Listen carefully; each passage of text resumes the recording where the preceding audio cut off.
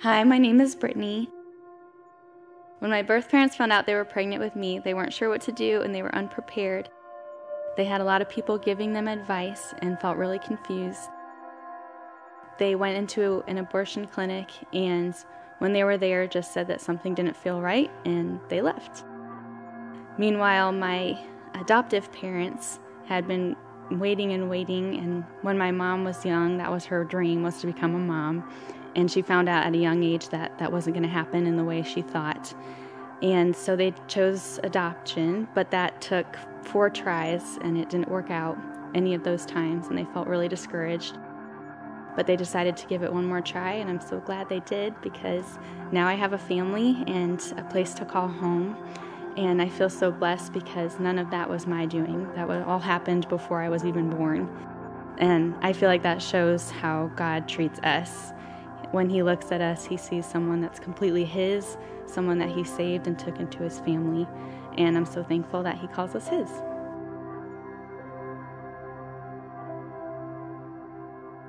My name is Dennis Zachary Friedberg. Zachary means remembered by God. My story is about Jesus. My mom picked me up from the hospital and I became the Friedberg. I like everybody in my house who loves me. And Jesus, he likes to die on the cross to save us. I'm so glad Jesus saved me and my family.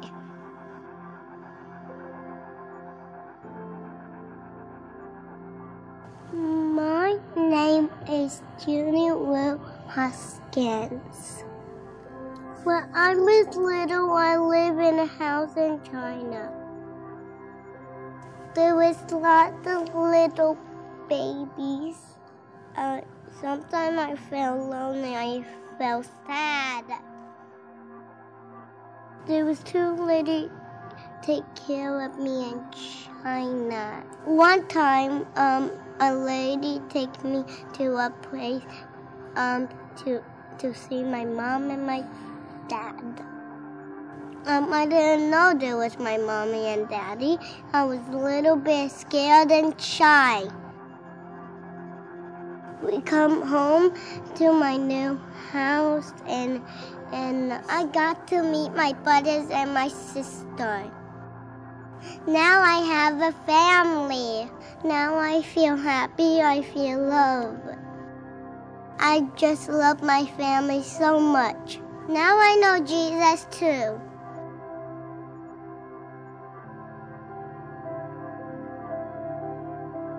Hi, my name is Maiden. I was born in Haiti. Hi, my name is Jonah. I was born in Haiti.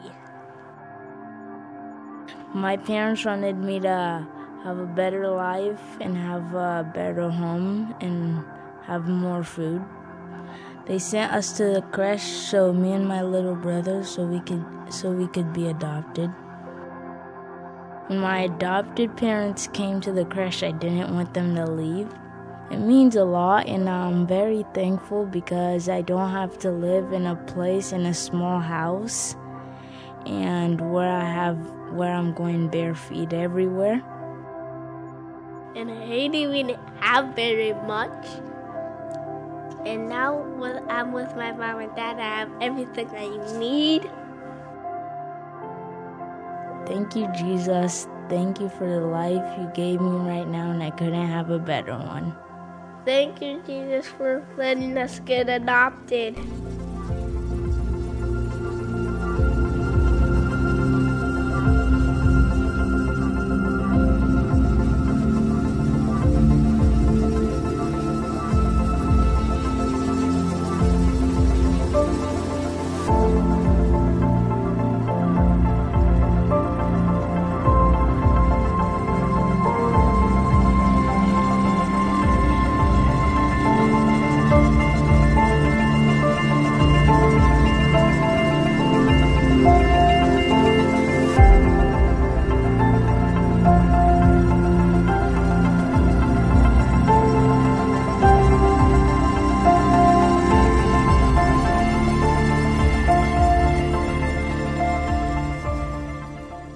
Powerful stuff, huh? Again, special welcome if you are a guest with us this morning. We're so glad that you came to spend some of your weekend here with us. And as Matt said earlier, you could not have picked a better week to join us. We are not saying that you are going to fall madly in love with Mission Point Community Church, but we at least know that you will get some sense of what Mission Point Community Church has fallen madly in love with. Jesus has rescued us and has invited us into his family at a great cost to himself. And he's now inviting us to partner with him in making a real difference in the lives of millions and millions and millions of kids around the world. And we could not be more thrilled to be saying yes to that. 140 million. 140 million. That's the number of orphans who are all over the world. 140 million. That's the number of kids who do not have a home or a family to claim as their own. 140 million. That's the number of kids who are unclaimed, who are in many ways uncared for. That's the number of kids, just like our kids in our kids' wing, just like the kids who just walked out of this room, who don't have anyone to say to them, I promise to protect you and I promise to provide for you. 140 million. With that number of kids, you could, by the way, fill the state of Indiana 21 times over and over again. That's nearing half the population of this country. 140 million. In the United States, there are 428,000 kids in the foster care system. 112,000 of those kids waiting to be adopted. There are about 30,000 kids in the foster care system in Indiana alone. So I don't think it should come as a surprise to anybody when this is referred to as a crisis, as the global orphan crisis. Because for many of us, these may just be numbers, but for the 140 million kids, this is the daunting reality that they wake up to every single day, wondering if they wake up to it again the next day. It's a crisis. Which makes it somewhat surprising that we would get up here and say it's Orphan Sunday and we are celebrating Orphan Sunday and we're excited and thrilled about Orphan Sunday. Sounds a little bit morbid. Why on earth would we be celebrating a crisis? And I just want to make abundantly clear that what we are celebrating this morning is not the crisis. What we are celebrating this morning is the fact that we know beyond a shadow of a doubt that God is calling us to be the solution to this crisis. What we are celebrating is being convinced that we are the difference and that together we can play a part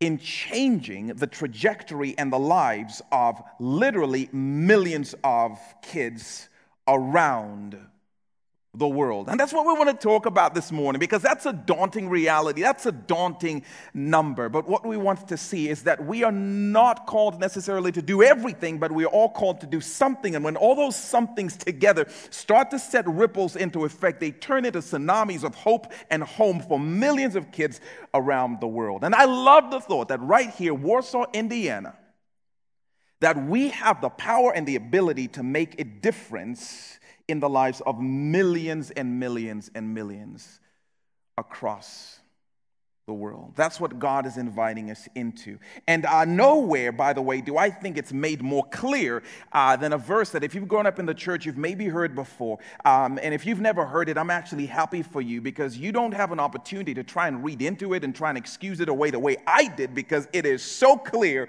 what God says in this verse. Look up on the screen at what it says. This is James chapter 1, the first part of verse 27. And it says, religion that God our Father accepts as pure and faultless is this: look after orphans and widows in their distress. I went to seminary and I learned a number of fancy words and I learned a fraction of a couple of biblical languages. And I tried to pull those all together to try and tear this apart and make it mean something different to vindicate me from my responsibility. But it means what it sounds like it means. Religion that God our Father accepts as pure and faultless is this: to look after orphans and widows in their distress. And what this verse is saying is whatever version of religion you subscribe to, whatever version of Christianity you hold on to, if it does not include deliberately going after and caring for the orphan, the vulnerable child, then God calls that version of religion phony. He calls that version of religion not legit. If we are not doing something, listen, our church could have standing room only and the best music on the planet, and it could have, cute sermons or whatever the case is. But if we are not going after the orphan and the vulnerable to make a difference in their reality, if we're not doing something to obliterate the 140 million number, then God looks at our church and he looks at our religion and he says, I don't know what that is. But it's not the genuine article. And we obviously know this, and we've heard this even from the kids, because the genuine article is one in which God sent his son to come after orphans so that at great cost to himself, he could include us in his family. It should not surprise us that our dad now says to us, go get those who don't have home, those who don't have hope, and include them, because that's what I did for you. And I don't know about you, but I want to be part of a church. I want to be part of a movement that God looks down on and says, now y'all look so much like me. I want to be part of a movement that God looks down and says, now that's genuine. When he's bragging on us to his, wannabe rivals in the heavenly realms, would love for him to point at us and say, now that is legit religion. Because when he looks at us, he sees a movement that's all in on what it means to make a difference for the orphan. Now, let's just take a moment to keep it real and be honest, because 140 million, though, that is a daunting and overwhelming number to talk about. That seems a little insurmountable. Where do we even begin? Where do we even start with something that overwhelming? And as I was thinking about this, in fact, a number of us were at an orphan care conference a number of weekends ago, and I was thinking about this very thing, the magnitude of the crisis, and the phrase that kept jumping to my mind, the one I want to share with you, the one that struck me, was this simple phrase that it felt like the Lord was whispering. And the phrase was this one: step into your scene. Step into your scene. 140 million, though. Now, the reason this was so important to me, the reason this phrase struck a chord with me, was because I'm the kind of person who suffers from a little bit of grandiosity, if I'm going to share in this safe space with all of you friends and family. But I'm the kind of person who lives like this. If I don't believe that I can do something brilliantly, I'm not going to do it at all. Because otherwise I run the risk of messing it up or failing, and so why even take the risk of trying to do something that I may not be good at? If I don't think that I can entirely fix a problem, then I tend to avoid it. If I don't think that I can absolutely solve this major, massive obstacle, I'm going to just walk around the obstacle, avoid the obstacle altogether. if I don't think that I can be the solver, if I don't think that I can be the hero in the story to some degree or another, then I would just stay out of the story. Why start working on a problem if I don't think that I can fix the problem in its entirety? Which is why this phrase meant a lot to me personally. Because in this phrase, it's almost as if God was saying to me, hey, Kondo, get over yourself. I have not called you to fix the problem. I have called you to play your part. I have not called you to be the superstar and the superhero in the story. That role is already taken and well played out by Jesus Christ himself. I'm just calling you to step into your scene. Listen, I am scripting a story that is so much bigger than you. I am directing a story of redemption that is cosmic in its scope. I don't need you to fix everything. I'm just inviting you to play your part, to step into your scene. And that was so important for me to be reminded of, because for years and years and years I heard about the orphan crisis, and my response was always like, that is too big. What am I going to do? I don't think like I can make a difference, really. Am I going to put a dent in 140 million child crisis? No, so I'm going to just stay out of it. And God's invitation is, I'm not calling you to do it all. I'm not calling you to do everything. I'm just calling you to do your something. And that's what I believe he would say to each of us who claim to be his kids in the house this morning. And as I thought about that reality, and as I thought about that story, the most obscure, dare I say, depressing verse came to mind. And you can feel free to turn there. It's just one verse. We're going to have it up on the screen here in a second. But this verse is it's interesting. It's a verse about Moses' parents. You know Moses, like Charlton Heston, let my people go, Prince of Egypt, that guy, Moses.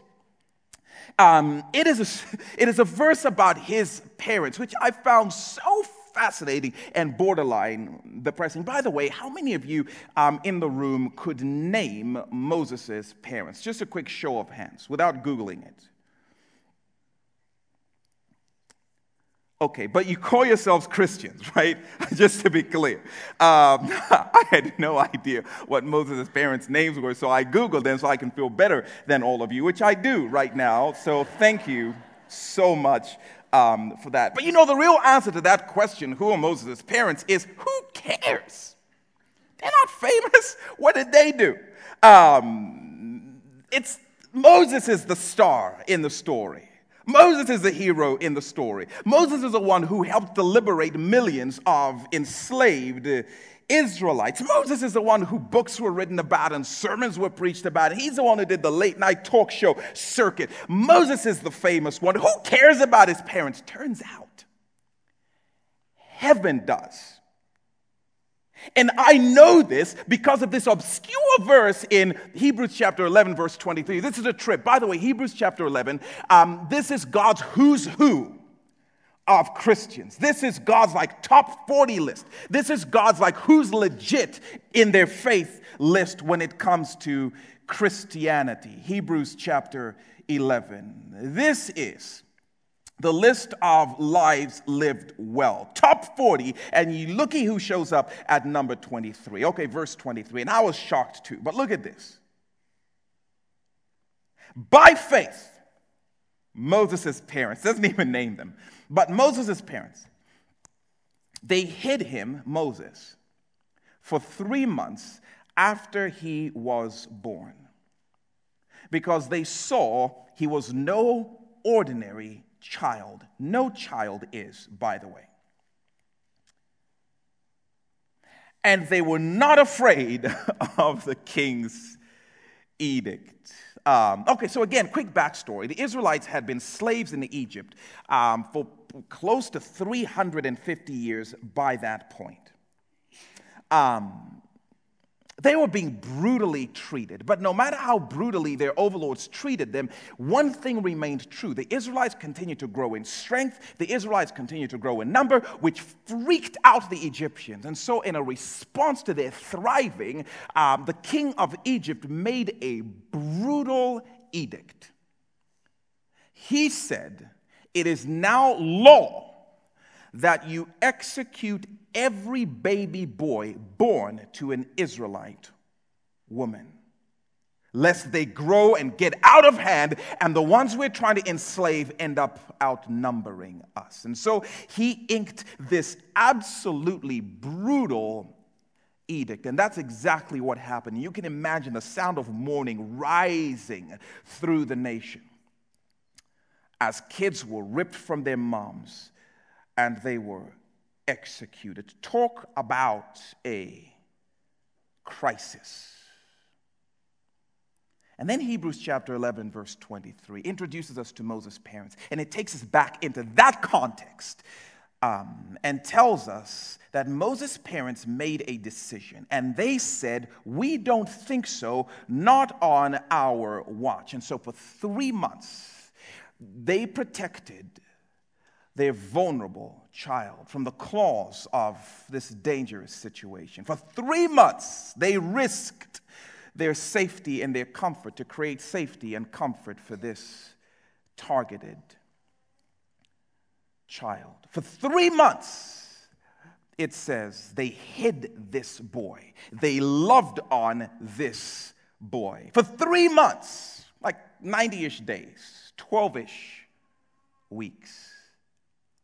I was reminded of that obscure and slightly depressing verse, and it stirred me in a way I pray the Holy Spirit will use it to stir you as well. Because I noticed a number of things, which I'm sure some of you noticed as well, but let's re-notice them together from this verse alone. The first thing that struck me was like, wait a minute, it doesn't take long. It doesn't take long. 3 months. This verse says 3 months. Someone say 3 months. Yeah, that's precisely what this verse says. That's biblical, what you guys are saying. See, I thought, true story, I thought that if I'm going to make an indelible mark on our world, I thought if I'm going to make a real and lasting difference, I have to do something for at least 10 years. 30 years if I'm really, really spiritual. Verse 23, Hebrews chapter 11 says that they hid him for how long? 3 months. And it occurred to me, hang on a second, if 3 months was enough to get on heaven's radar and make it in the hall of faith, then maybe it's a lie that I have to spend years and years and years and years and years doing something before it can make a difference. Maybe it's not true that I have to spend years and years and years and years and years investing into the orphan crisis before the ripples of my decisions start to make a difference. It says 3 months. That is so stirring for me. If God is directing the story and we step into our scenes, it doesn't take long for a difference to start to be made. And for some of us, the places God will call us to step into, for some of us, the places we've stepped into this orphan crisis has just been months at a time. And yet, it's set into effect ripples that have even reached heaven itself. Step into your scene. 3 months. If some of us chose to give 3 months worth of our cable bill to a family that's in the process of adopting, or family that is hiding kids in foster care in their home, so to speak, the difference that in and of itself would make. If a family decided we're going to take a vulnerable kid into our home as an exchange student for 3 months, if a family decided we're going to take a kid into our home while they have a medical procedure just for a few months, the difference that has the power to make. If some of us decided we're going to help the vulnerable kids in our school system by being mentors to them just for a semester, amazing that it doesn't take long. And for some of us, I think we've been living in this place where I have to be in something for years and years and years and years and years and years and years. And I love the simplicity of 3 months. And if we had time to talk about the Duels and the Hoskins and the Hoovers, families who've hosted kids in their home for short periods of time, and the difference that's made, I think we'll be encouraged to know we can step into our scene. And for some of us, the scene may be short stints at a time. And I also notice in this verse that it apparently doesn't take much. I don't know if anyone else noticed how little it took for Moses' unnamed parents to get into heaven's sphere of applause. It just says they hid him. It's interesting. It doesn't say that they had a sword fight with Pharaoh and his minions. It doesn't say anything about them, taking chariots out or building a sanctuary for thousands of the vulnerable kids in that day and age. It just says they cared for one boy by hiding him in their home. What an encouragement to me. Because God is not looking for us to do everything. He's just looking for us to do something. See, I thought I had to adopt to make a difference in the orphan crisis. No, I thought that, I had to start an orphanage. I thought I had to go overseas and live there for at least 20 years to make a difference in the orphan crisis. I thought I had to fight the government. And yet God just calls us to do our something, to step into our scene. And it's not always these grand gestures. It's not always this, I solved the big problem. It's often about simple steps. It's often about the college student who said, we are going to mow. And we are going to do some snow removal for a family who just brought a kid home. That's it. Yeah, but you set a little more wind under their sails for them to care for these kids, which is setting into effect these ripples that are moving into the crisis. Wait a minute, we just went and helped with some simple things at their home. Our family, we ended up getting licensed, not so we could, have foster placements in our home, but we did it so that we could support families who are doing that. And so every now and then we'll have kids overnight so the family can get a little bit of a refresher. Well, we simply volunteered at Hither and Yon so we could help send vulnerable kids to school in Zambia. Well, that's it. That's what we did. And I love for the day when many of us will run into the ripples of what those simple actions have started. We just committed to sending cards. Anytime we knew a family was in waiting, we just started sending cards and sending them verses and encouraging them to hang on. Some of us will be called to adopt. Many of us may be called to support families by just holding their weary arms up. And some of us will be called to do simpler things. But I love the fact that it doesn't take much to start stepping in to what God calls us to be a part of. Moses' parents would not have been heroes in their day for what they did.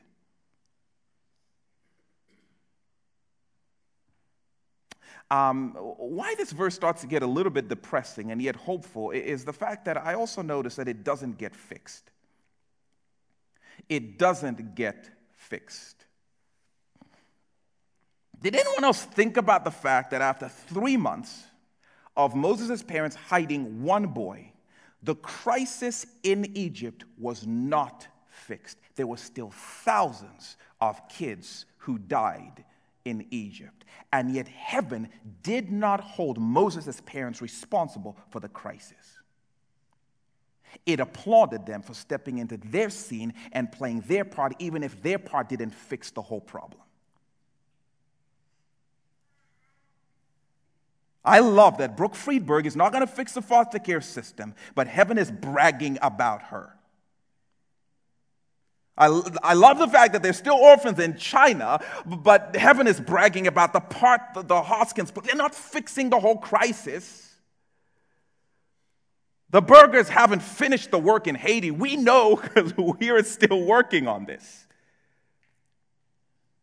It didn't fix the whole thing, but heaven still said, watch what those ripples begin to do. The tailors aren't going to fix everything in the CAR, but what they're doing to bring medical relief and to save the lives of children is unbelievable. What Kirsten Criswell, a single lady, is doing by, applying for a foster care license. Like, what are you doing? Ripples. It's not going to fix the whole thing, but it's going to make a difference, and it's going to start into motion, this tsunami of hope and home for kids. The crisis will be changed by people who know heaven's not calling us to fix it, but to do something about it. We may not fix the whole thing, Mission Point, but that is not the question heaven's going to ask us. It's going to ask us, did we step into our scenes and did we play our part? And the last thing that struck me from this story is it never gets wasted, apparently. Did anyone else think about, just again, the depressing part of this story? Because history suggests that by the time Moses came back to Egypt to liberate the captive Israelites, his parents were dead.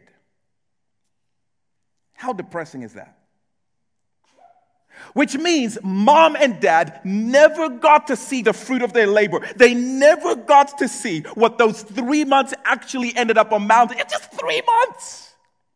They never even got a glimpse of the fact that what they did in that 3-month window set into effect these ripples that ended up turning into a tsunami that ended up splitting a Red Sea and ended up liberating millions and millions and millions of Israelites because of 3 months. They never even got to see it. But none of their pain was wasted. Brooke, none of their pain was wasted. Duels, none of their pain was wasted. Smiths, none of the pain was wasted. Mission Point, everything they played a part in doing ended up bringing about the freedom for millions and millions and millions of people. Church, we're not going to do everything. And we may never see the effects of the small things that we do. But what I do know is every step we take into our scene, heaven takes note of, and a tsunami is set into effect that starts to dent and wage war on this number and wage love on these kids. And I don't know about you, but I want to be part of a movement like that. In fact, I want to be known in heaven, and frankly, I want to be known on earth as a church that joined God in his heartbeat for the orphan, and they did their part, and they stepped into their scene, and long after they were gone, that number was all of a sudden much, much different because they stepped into their scene. I want you guys to meet a number of people from our own church who've stepped into their scene and they've played their part. And then we want to take a moment, even as we wrap, to just answer the question, are we willing to step into our scene? Are we willing to play our part? So meet some of your Mission Point folks and just listen to some of the ways God has been working in and through them. My name is Drew. And I'm Stephanie. We've been part of the Mission Point family for a little over a year, and we have 3 boys, Jaden, who's 6, Rehan, 4, and Bennett, who's 2. So our adoption journey began even before we met. Both of us had a desire to adopt, and we didn't really know what that meant or what that looked like. But when we started dating, that was something we both brought to the table as an interest. We got married, and it came time to grow our family. We started exploring options, and ended up adopting Jaden from Ethiopia in 2013. We had just moved to Winona Lake, and so just a couple months after we moved here, he came to be a part of our family, and it was awesome, and he changed our world. Then a couple years later, Bennett came along kind of as an unexpected blessing. The Lord surprised us by actually bringing a biological son into our family, which we didn't know was a possibility, actually. We still had a strong desire to adopt and wanted to continue to add to our family in that way. That desire never diminished even after having a biological child. We began at the beginning of this year filling out paperwork. Even Jaden became part of that conversation. It became a family decision, and he talked about desiring to have someone in the family who looked like him. We completed the paperwork to do that again, and that same week we're contacted by a birth mom to adopt Rehan, which just happened about a month ago. So it has been an incredible blessing. 3 miracles knitted together in 3 different mama's wombs. We're just amazed of God's story and how He has created our family and how He's in the business of creating families.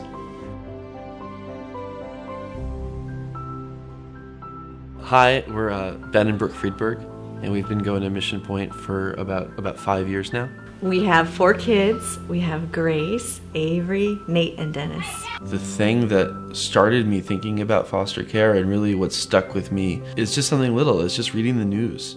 And so you read any headline, say, oh, these 4 people are arrested, or someone got in an accident, or there's this other event with these adults. And then a byline at the bottom of it is, and there were minor children.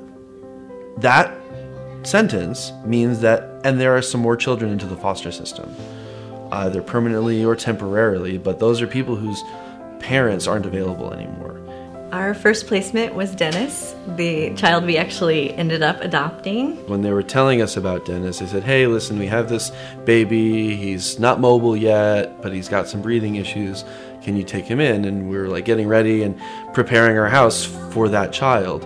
When Dennis came in, he was basically the baby equivalent of Speedy Gonzalez, scooting all over the house. He immediately came in, knocked over a plant, and first thing he did, crawled all over the house. And so we had, learned how to baby-proof again. He was 15 pounds and 15 months old. So he had a myriad of health issues, and it was tough for me to watch him go through that. Like, I cried a lot with him because it was tough for me to watch him suffer. When he first came to us, he could only have 1 ounce of formula, and so he was failure to thrive. Yet he couldn't keep food in his body, and he couldn't take more than 1 ounce. And then one night as I was praying over him, the Lord specifically healed him. And after that point, he could take 5 ounces. And it was amazing. Everyone was in awe that something had happened in his body that could now allow him to take 5 ounces. And it was just right on the spot. And I mean, you're close to the Lord when you're doing foster care because you depend on Him for every little thing. I mean, you're praying over those little things, those big things, like, please help this baby to grow. Yeah. So we've seen a lot of miracles for sure with Dennis. I would say that foster care has easily been the most difficult and the most rewarding thing that we've ever done with our lives.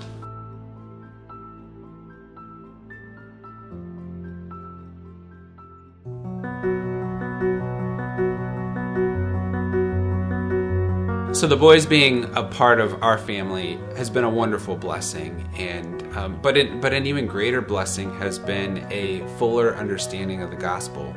Each of their adoptions, we've learned more about God's adoption of us as sons and daughters, that we are brothers with Christ, that we share in His inheritance.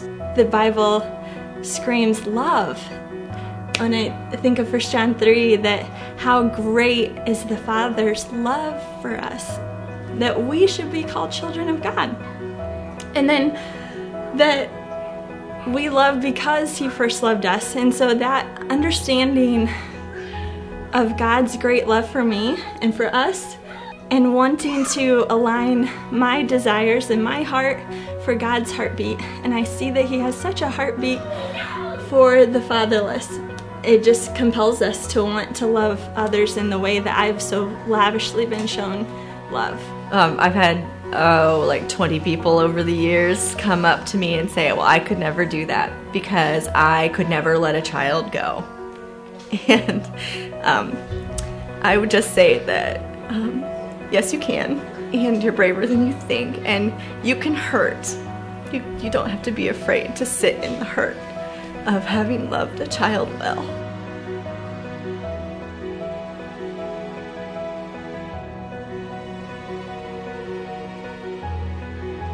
We're not all called to adopt.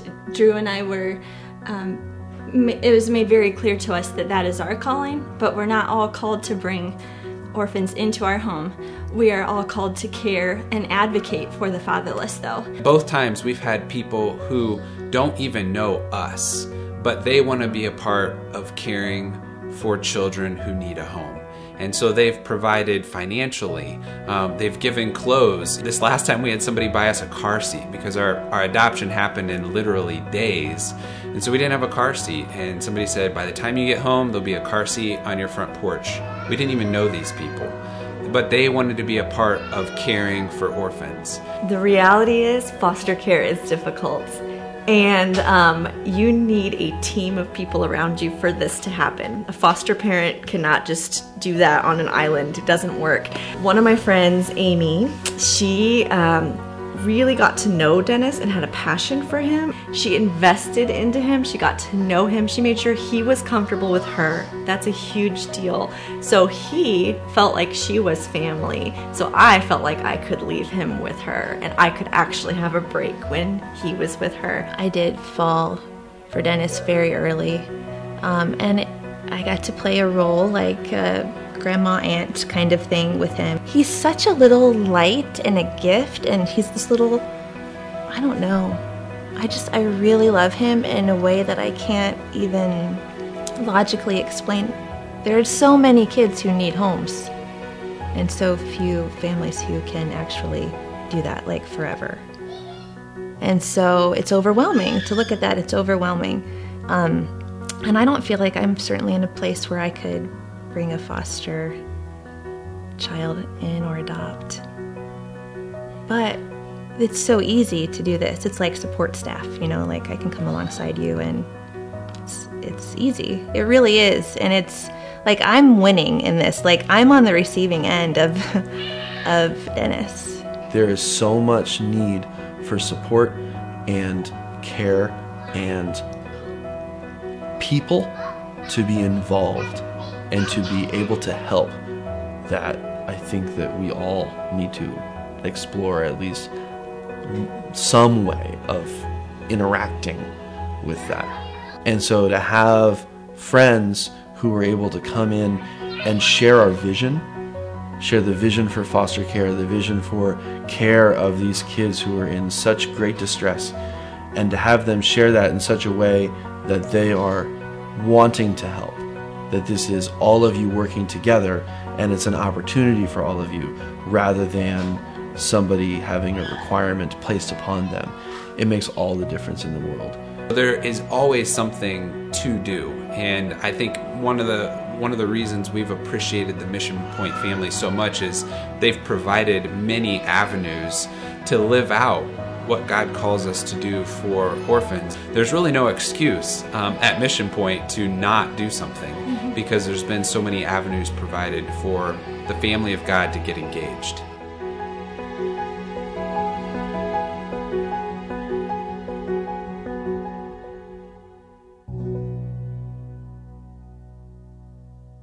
Pretty amazing, huh? Oh, man. Here in a moment, the team is going to come out with these step into your scene cards, these play your part cards. And even as they're starting to hand these out, you guys can come on down and pass these out. Grab a pen. We just want to ask you to respond by filling these cards out. In fact, while we do that, let me have a little awkward moment here really quickly. If you've been adopted, you have adopted, you've been in the foster care system, you have taken in foster kids, curious to have you just stand, if that applies to you.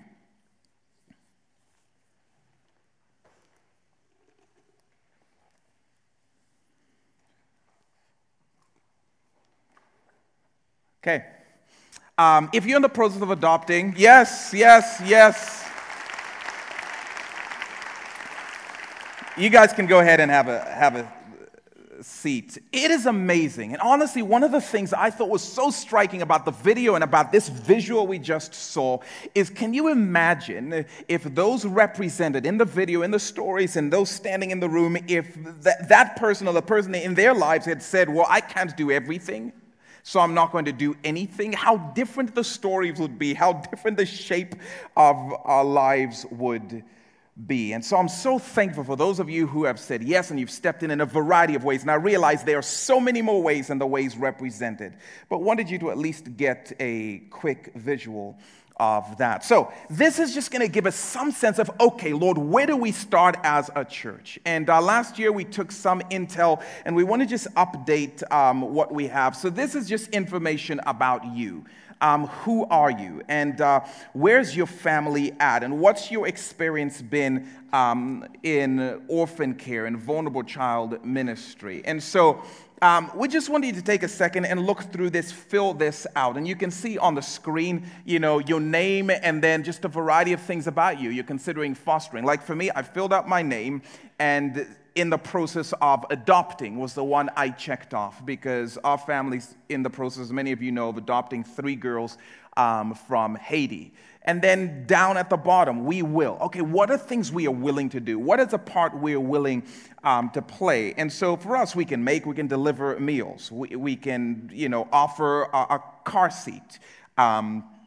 We can definitely pray for people. And this is just an opportunity for you to say, what will we do? Because again, we believe everyone can do something, and would love for you to be able to do just that. So even as this card is passing, the band's going to come out, close us in a song while we take the opportunity to fill these cards out. When you fill this out, and you've started your ripple, and we together as a church have started, to let heaven know we're in on this, just drop the card off in the baskets on your way out, and you can drop the pens off on the tabletops. There should be a receptacle there. Unless you desperately need a pen, college students, then you can just hang on to it. It's our gift to you. But please fill this out. Team, why don't you guys come on out even as I pray. Lord, give us wisdom as we work through this process, and as we say yes to stepping into our scenes, and as we say yes to playing our parts, and as we say yes to making a difference in the lives of children, as we partner with you, our Father, who made a difference in our lives by sending your Son and rescuing us, including us in your family. Spirit of the living God, start ripples that this world never recovers from in our hearts, in our lives, in this church, in this community, and to the ends of the earth. In Jesus' name, amen.